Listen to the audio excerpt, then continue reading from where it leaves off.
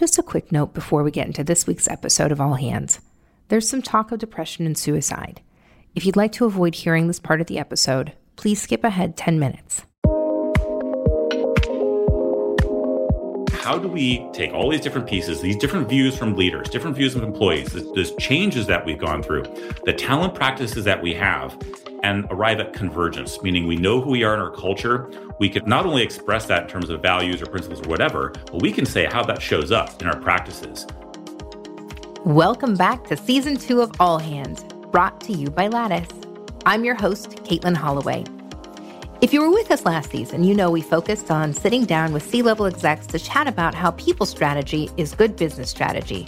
But this season, we're doubling down. We're not only talking to CEOs and founders, but a wide range of people leaders, from heads of people to chief diversity and inclusion officers, to really get into some of their core practices, principles, and beliefs when it comes to putting your people first. Today, we have the privilege to talk with David Hanrahan, CHRO at Eventbrite. With over 20 years of HR experience, David has held senior leadership roles across many industries. His CV highlights include Universal Pictures, Shell Oil Company, Electronic Arts, Twitter, Zendesk, Niantic, and now Eventbrite. He's well known in the people and culture communities as a mentor and progressive HR policy leader. Whether he's fighting for parental inclusion or battling employee burnout, David has always been a consistent voice of reason and forward thinking in the ecosystem. David, welcome to All Hands. Thank you. Glad to be here. I am so ecstatic that we finally get to catch up and hang out for a little bit. I think it's best we start at the very beginning for everyone out here listening. So I would love for you to please tell us your story. Who are you? How did you decide to get into HR? Where has that taken you? However you want to take us on that journey, we'd love to hear. I guess if I kind of go back to the beginning, like, hey, how did I get into this? Like, what was the genesis?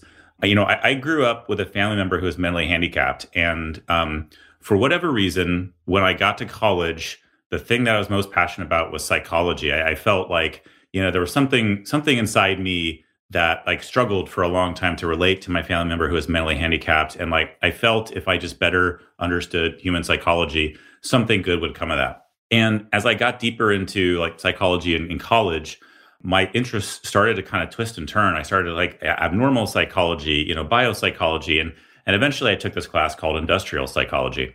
And it never dawned on me that, like, hey, you don't have to be a teacher or a professor or, researcher or psychologist. You can actually apply this, in the workplace. And so industrial psychology was a field of applying psychology in the workplace. And as I talked to a professor, it dawned on me that there's these kind of graduate programs and sort of advanced learning, in this field. Never even heard of an HR department before this. And like HR department, human resources? What's a human resource? Right. And so this led me to pursuing an advanced degree in HR. The first thing that was like my inspiration was labor relations and unions. And so the fact that there was this thing called the National Labor Relations Act way back in the day, and the NLRB, and that management and employees were kind of battling it out over basic things like wages and working conditions. And I thought that would be one of the most fascinating places to be at that intersection.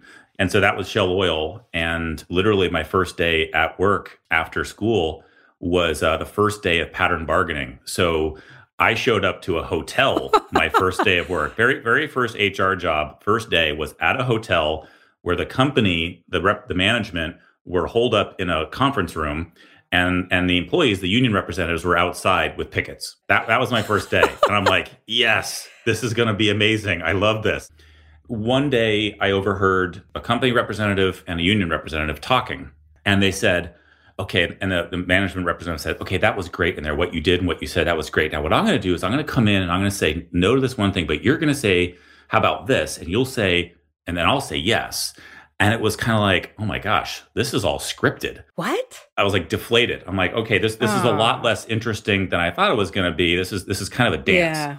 There was a show being put on in the room, but the actual negotiations actually happen out in the hallway, basically. Yeah. That lasted a few years. I went from a manufacturing plant to the corporate headquarters and then back.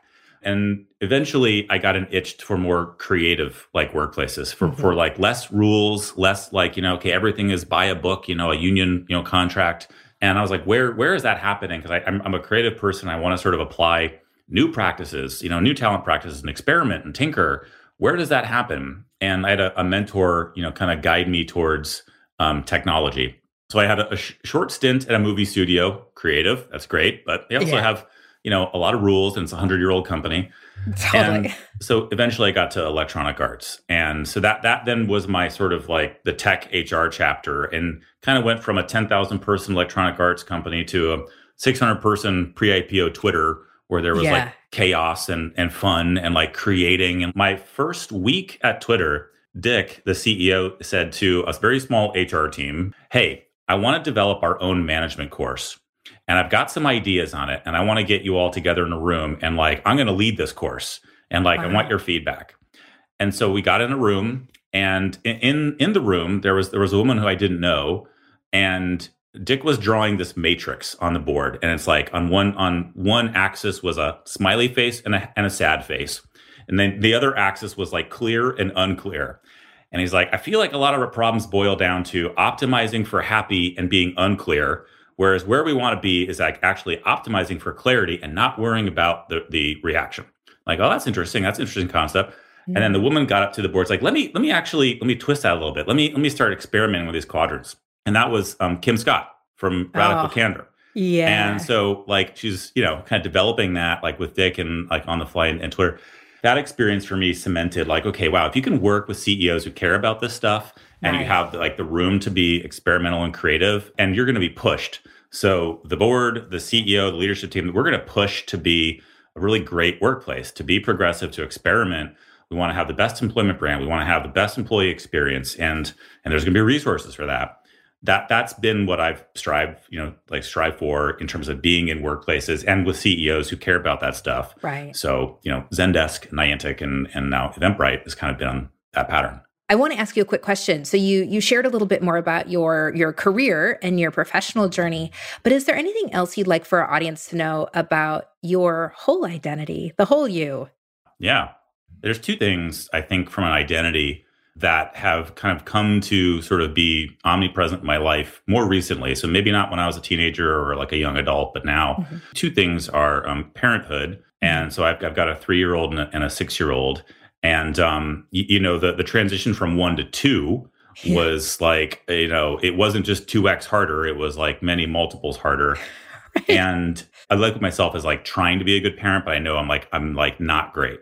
And what I mean by that is, I identify as a parent, like who's coping and struggling trying to manage through a pandemic, give my all to my company and my colleagues who like increasingly, I think, want and need more. But staying present at home so that like you got to close the laptop sometimes, you got to put the phone down and like not let life pass you by. You don't want to be like the older ages and like realize I gave way too much to work and not enough to my family. And those are the things that like I'll suddenly wake up in the middle of the night and like have like a crisis of conscience of like, am I doing this right? That sort of thing. Yeah. So I identify as a parent, and I also identify as someone who's struggled with mental health more recently. Not my current job, but a former job, I think was like bad for my mental health. And I remember we had someone at the company talking about mental health, like a special guest. And I kind of like, I helped another leader get that person in the door. Like, hey, we're going to have a special a town hall on mental health. And the person gave me the mic and said, hey, do you want to talk a little bit about why this is important for you? And I said, yeah, I mean, I struggle with this.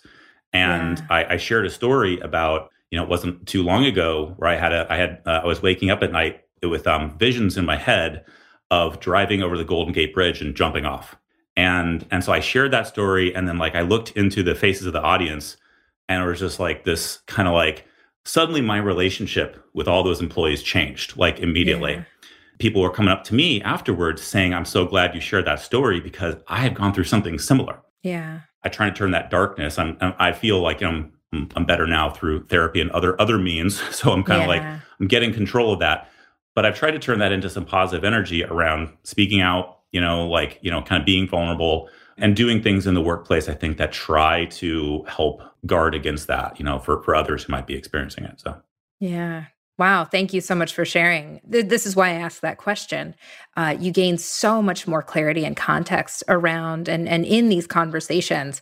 I know that you've long been an advocate for parents in the workplace and parental inclusion.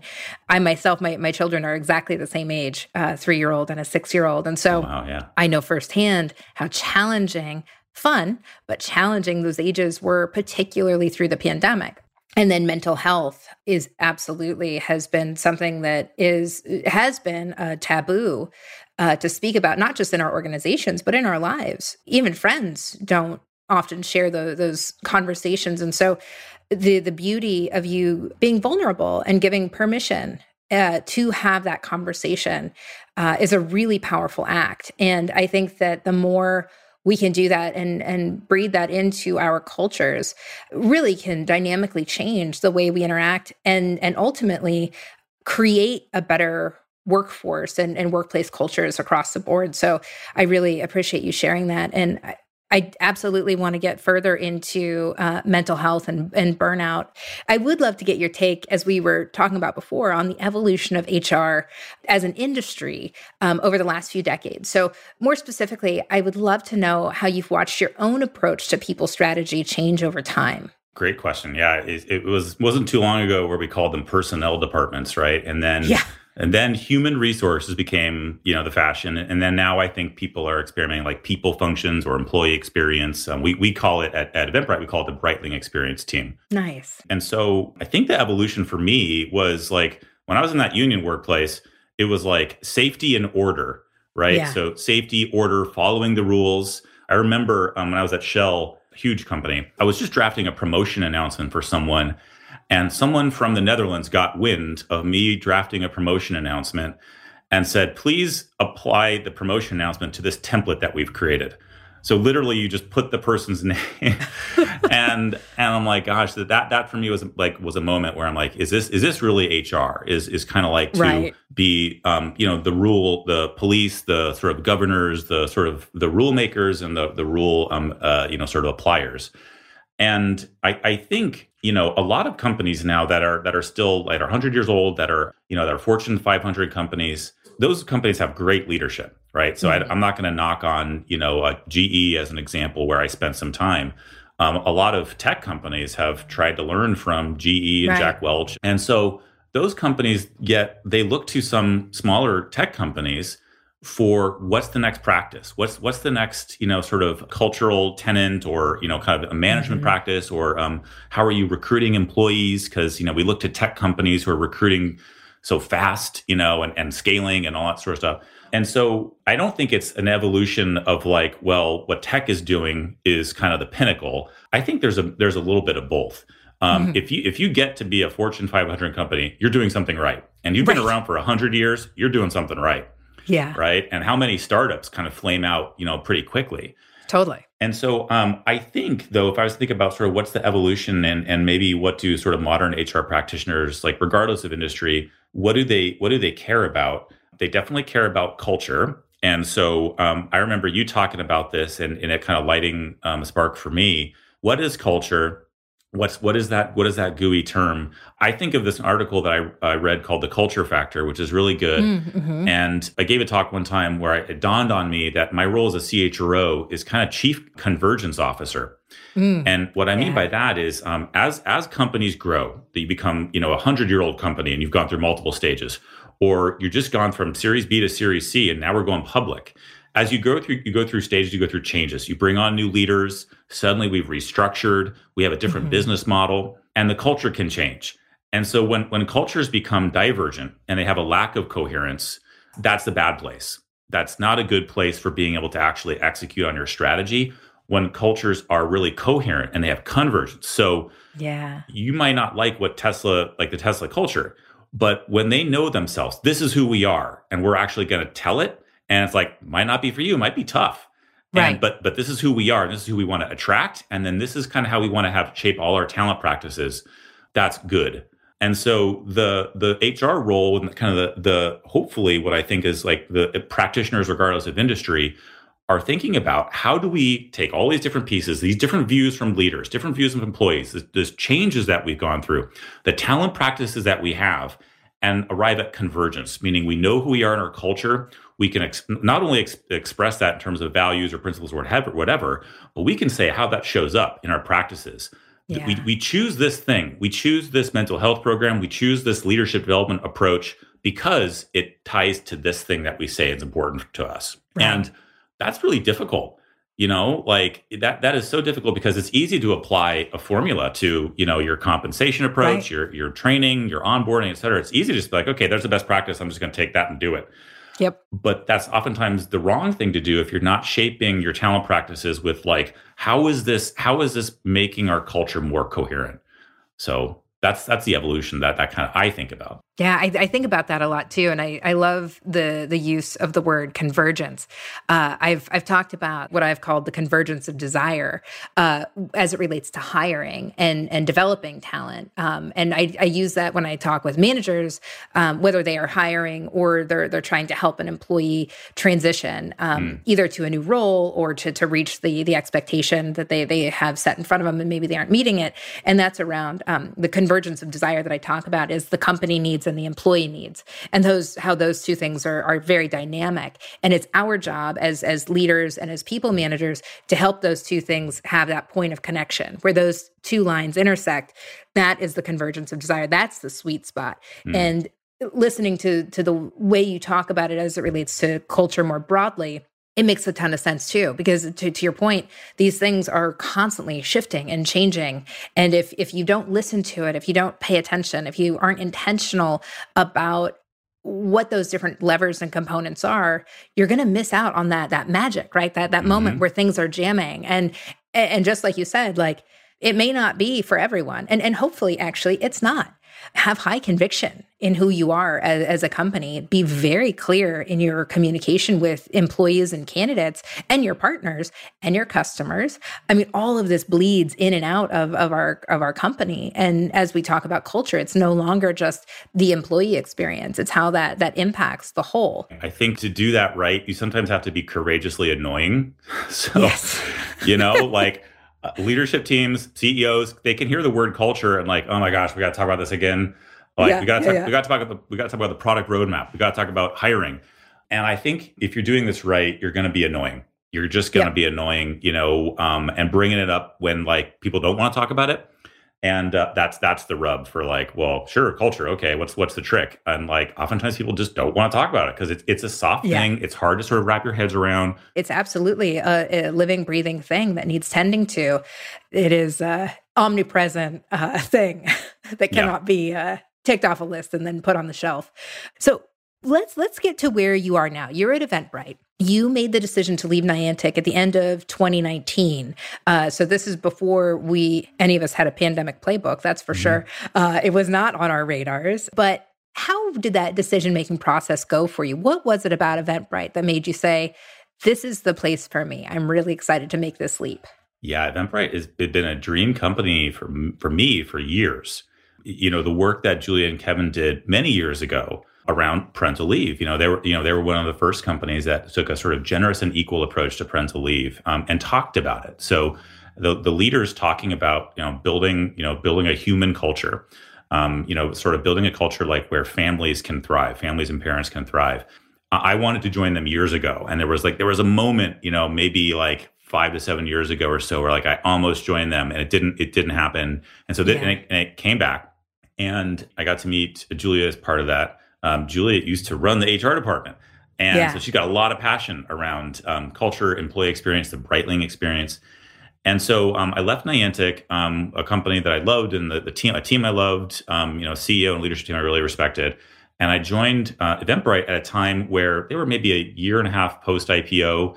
And they were in that period, right, where we're kind of like, we haven't quite yet taken off this post-IPO period. We need to continue to invest in people. And we need strong HR leadership. And so that thesis was like, this is going to be kind of hard because like we want to like level up in many ways. And I'm like, wow, okay, they've already been doing great things. Like, how do I actually build on that? And so they hired, Lanny Baker from Yelp and Casey Winters from Pinterest, and they're sort of building a really good executive team for the next chapter. And so, the first earnings or so after I joined, I'm like, okay, clearly, like, things are improving. Like, we're kind of improving on our revenue. This is cool, great. And then we see this thing on the horizon. There's like some news, coming out of China, and I remember a board member, I think it was January or February, I was sitting next to him at dinner, and he's like, I'm worried. I got to tell you, I got to be honest with you. And like, I'm not going to say it right now because everyone's on cloud nine, things are going well, but I'm really worried for you guys. I'm like, that's weird. Foreshadow. Yeah. I mean, like, there's been viruses that come out of certain countries and they're contained, and so I remember talking to a friend from EA who had spent time in Asia during SARS and another pandemic and said, I remember talking to him because I'm like, hey, I've got this BX team offsite in Nashville. Yeah. And it's the first week of March and this is like February. Like, should I cancel it? And he's like, I would cancel it. And this is February. He's like, I'm telling you right now, I would cancel it. Like, it's going to be crazy. And I'm like, really? And I talked to the CEO and the CFO. I'm like, hey, I'm thinking about canceling this. And at the last second, there's people already on the ground in Nashville. And I was talking to everyone. I'm like, okay, we'll make it optional. But this was like my first moment to get the whole team together, my new team, get them all together from around the globe. Because we want to team build and sort of like start to set a new direction on kind of what we're going to build. And we all got to Nashville. And the first night I got there, I go to my hotel room. And about midnight, I hear air raid sirens. And the windows start going whoosh, whoosh, whoosh, whoosh. And I'm like, what the hell? And so I was getting these texts. And the texts were like, come down to the basement of the hotel now. And so a tornado ripped through a mile away from the hotel. And I'm like, oh my gosh, okay, we should not have gone to Nashville, for this offsite. I should have listened to my friend. So we woke up the next day and like what was the planned agenda for an offsite suddenly became, we just had a tornado. We got to make sure 300 employees are okay. Yeah. And so we pivoted and everyone was okay. So all of our employees were safe, but there was devastation. So this moment really brought us all together, to what I described in the offsite was to be the heartbeat of the company, to be a human organization, because human resources oftentimes are the least human function. Right. Right. And how do we continue to level up the company? So build stronger performance approach, build stronger leaders, rev up the culture and the employees, and yet be human. And that balancing act. And so we said we want to be the heartbeat of the company. That kind of brought us all together. And then we came back, and then the pandemic is in full swing.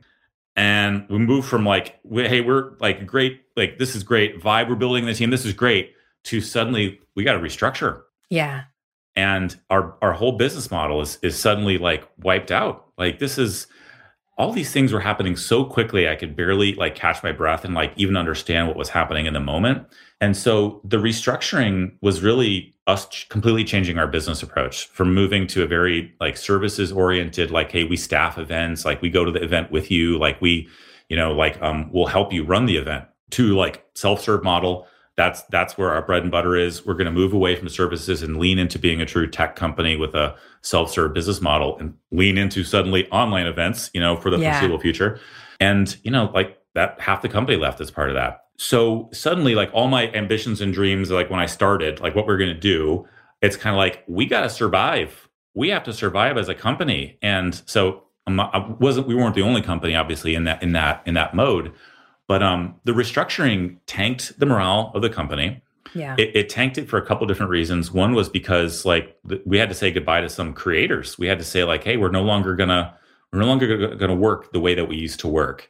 And a lot of our Brightlings like were passionate about the music business and the types of creators that we supported. But then also, just seeing people leave, it was just kind of like, there was a dark period there that summer that then bled into the George Floyd protests and all of that. And then seeing the pain on the Black Brightlings' faces and the marginalized communities at our company, outside the company, the pain they were going through, and the pain all employees were going through in the pandemic, caretaking, trying to juggle this. That was like that was the darkness. Towards the middle of that darkness in that summer, we started to kind of like start to find our footing as to who we are as a company, our business strategy. What do we need to do to support Brightlings through this? And we got fired up by that. Like we have half the company are staying. Half the company are staying. We got to like invest in them. We got to make sure that they feel supported. We do all the right moves so that they can thrive, because we're a lot like writing on the employees who are staying in terms of how we're going to like emerge from this stronger. Yeah. And so all the initiatives that we started choosing on the employee side, from roughly kind of the summer onwards, we're all about investing and rebuilding this culture. And now our engagement, so our morale is now back to what it was, close to what it was right around during the IPO period. So like we go from like the valley of like morale tanking to then the next 6 months and a huge spike in December to now we're like, we got a company that's fired up and a lot of new employees who are joining, who are like kind of taking the baton in many ways. The new employees who are joining out. I'm like, I want to join you now. The return of live events. I want to be part of that because I miss the human experience. I want to help you build that. That's so awesome. I am so glad that you took us on the whole journey and didn't just stop in the summer of darkness, because that's a rough path. I think that so many companies experience that, and just the layer on layer on layer of what are some of the most important areas that you and your teams are focusing on as the world begins to shift into this fresh new start? So what are some of the things that are top of mind for you, and or what are maybe the more appropriate first question is what are some of those things that the dominoes and initiatives that you've been setting up the last few months as we are about to emerge? And what are you looking forward to? Obviously, mental health became a really prominent one. It was prominent before the pandemic. And then during the pandemic, one of our leaders, Nick, came up with something called a Burnout Bright Camp. And so it was just a talk that he led around how to identify burnout. Like, are you burning out? Let's talk about it. Like, let's open up the conversation. And, we have a lot of leaders who are suddenly kind of carrying the torch around mitigating burnout, which I found really helpful. So I don't have to, do it myself. But we had these bright camps on mitigating burnout. That then inspired more talks about this. We had a fireside chat with someone from Modern Health about what do we do to identify it? What does it mean to sort of take the time for ourselves? When do you need to sort of raise your hand, and say like, hey, I need help. I need to take some time off. We then started adopting some other experiments. One of them is called Bright Breaks. So a pilot that we ran during the pandemic was one Friday. We'll take one Friday per month. The whole company will just take it off the first Friday, and we'll see what that does. And so we measured it. We measured how productive people feel. We measured what managers think. And it was like universally like one of like the most celebrated programs. I asked people like, is this working? And I got like 400 comments, like saying, please, like, let's extend this indefinitely. Yeah. So we just announced that that's now part of our experience. So like 12 new days per year, we'll all just pause. And what we learned about that is in the pandemic, not just Eventbrite, but all companies, people are obviously on their computers more. They're in more meetings. Right. Yeah. So we're in more meetings and our digital communication has like skyrocketed. So the amount of IMs and emails and calendar invites has definitely skyrocketed since the pandemic. And that is wearing on us. Yeah. And so we need to just all pause every once in a while to say, like, everyone pencils down, we're going to go outside. And so we tried something called no meeting blocks, and was like, hey, if we all just have a no meeting block, does that help? That actually wasn't helping for time zone, for various reasons. Right. But when we all take a day, everyone is going to take this day off. That was doing, some positive things for mental health. It is synchronous time off. So this isn't like you get 12 mental health days and you get to take them whenever you want. This is synchronous. Whole company pauses and does their own thing. Do you share back what those things are? Or did that happen organically, or is that like a requirement of the program? I'm so curious to learn how you execute this. Yeah, it is synchronous. And we didn't realize at the time, but we realized it later, that one of the best parts of this program was that we're all taking the day off. Right. And it was kind of like pencils down, don't send emails, right? So don't like wink, like, okay, I'm taking off and I'm actually working. And so I'd say the vast majority of the company did that. So we would actually ask, like, did you wind up working on your Bright Break? And so, it was something like 98% or something like that actually didn't work. And awesome. I got, emails from people saying like, I went swimming in the North Sea on my Bright Break. And like, I had an inspiration. I had an inspiration for something about my job that I don't think I would have gotten had I not just sort of like gone outside and gone swimming in the North Sea. And it's turned around and actually done wonders for the company in terms of like new innovation, new approaches to problems. And the business is doing really well, despite like now all of us having a lot more time off. Right. And that was the big debate is like, is this going to be like a productivity sink, because we're like just, forcing people to put pencils down? And it wasn't. It was like people are actually much better at their jobs and they're tapping into their potential from this experiment. And so those are some examples of just things that within this mental health space that we're trying to lean more into, because we think that if we like create a workplace where mental health is prioritized, people will just bring their full selves to the workplace. Right. And there's spiritual alignment with this around our leadership development stuff that we're doing. We launched a leadership development program in the pandemic. And so we tie some of these sensibilities on mental health and knowing your team members and having empathy for your team members into the leadership training, as well as our work on DEI. And like, why do we actually focus? Why we built leadership commitments to DEI in the pandemic as well? And so like, how do these things overlap? Well, if we have a much more diverse employee base, we ultimately serve our customers better because our customers are incredibly diverse. And then if we're actually have an inclusive environment, the employees that we're bringing who come from really diverse backgrounds can actually bring their full selves to the workplace, right? And give their innovation, their ideas, and be safe in doing so. And why? Well, we're a platform. We're a platform where we actually have protests on our platform. Right. So we have our platform powers social impact. And so there's this kind of like circadian rhythm here of all these things working well together, that the light bulb went off on that, like somewhere in the pandemic, that like these things all actually are important to do in tandem. I love this so much. I know that we're audio only. I wish the audience could see me, just like I'm grinning ear to ear and nodding because I love case studies like this. I love it when you have a leadership team that will trust and give the space for a program like this to be tested, where there's no guarantees it's going to work, but we the people community have theorized about this for so many years, and we're watching it happen across the globe in different ways, and watching different cultures and countries have different approaches to these things. And so I love like real life examples of, hey, guess what? If we like can snap ourselves and click ourselves up in Maslow's hierarchy of needs, if we can get that safety part satisfied, even during and amidst a really challenging moment in our history as a society, if we can satisfy that part of that hierarchy of needs, guess where we get?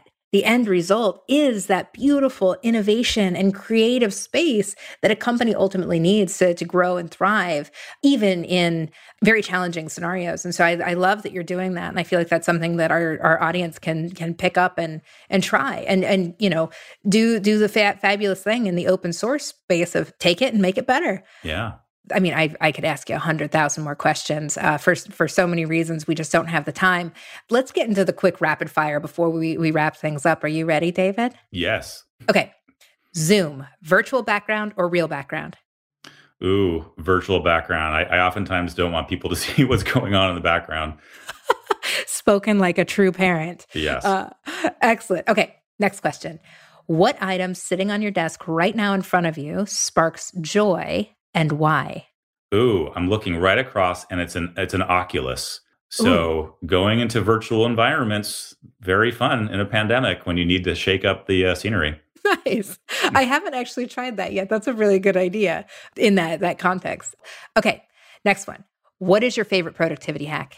My favorite productivity hack. I feel like anytime I get on an airplane, suddenly something comes out, like just like, oh my gosh, I'm inspired, and I start cranking away on my laptop. And so can't do it often right now, but like if I get on an airplane, something productivity wise is happening. So I've got to be honest with you. That's not a real question in my rapid fire lineup. I've added it because I am desperately seeking efficiency in my own life. And I just said to my husband the other day, I was like, man, I miss those like one-day trip to New York, California to New York. I was so productive. And yes, creative, because you aren't connected to anything. So yes, I agree and miss that too. Okay, that was the warm-up. Now let's get into the juicier ones. Okay. So company culture, family or sports team?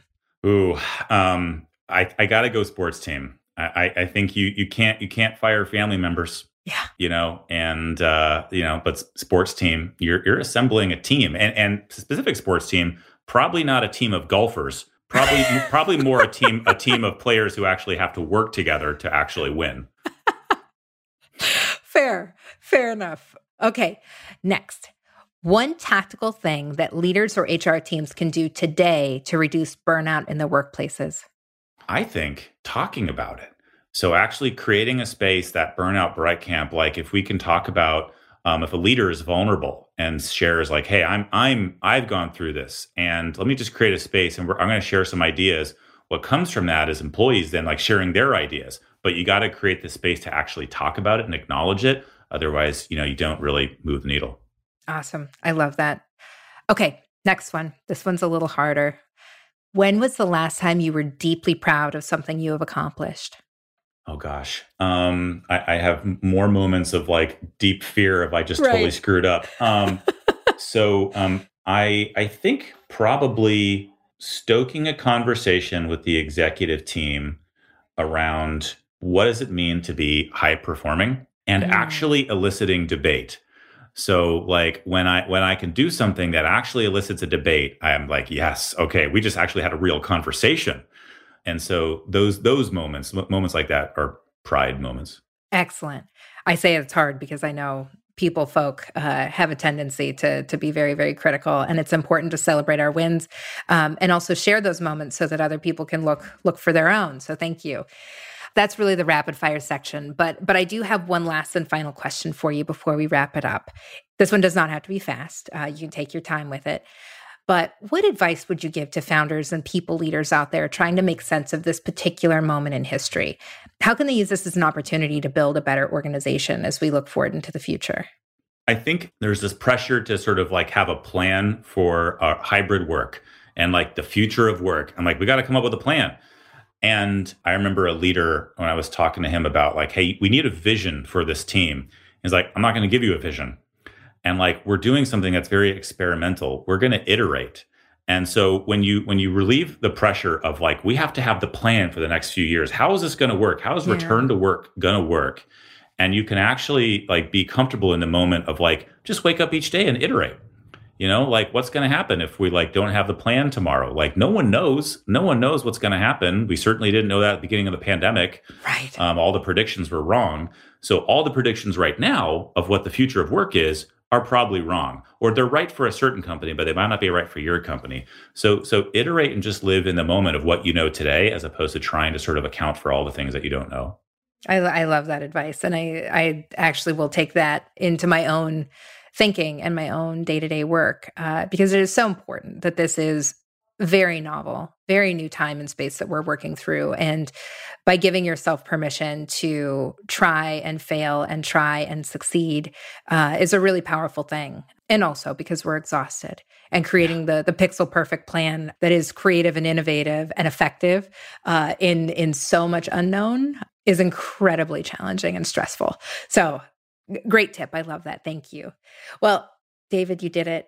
You made it to the end of All Hands with me. I am so very grateful for your insights and just for taking the time to share with us and really give us some tactical things that we can do and take back to our organization. So thank you so very much, not just for spending the time with us, but for the work that you do out there in this strange world. So please keep living authentically and leading with heart and care. And I very much look forward to see what comes out of the Eventbrite Camp soon. Thank you so much, Caitlin. This was great. I really appreciate it. This is so much fun. Thanks so much for joining me on this week's episode of All Hands, brought to you by Lattice. I'm your host, Caitlin Holloway. This episode was produced by Lattice in partnership with Pod People, Rachel King, Madison Lusby, Samantha Gatzik, and mastering done by Erica Huang. Learn more about how Lattice can help your business stay people-focused at lattice.com, or find us on Twitter at LatticeHQ. Don't forget to subscribe to All Hands wherever you get your podcasts. Join us next time.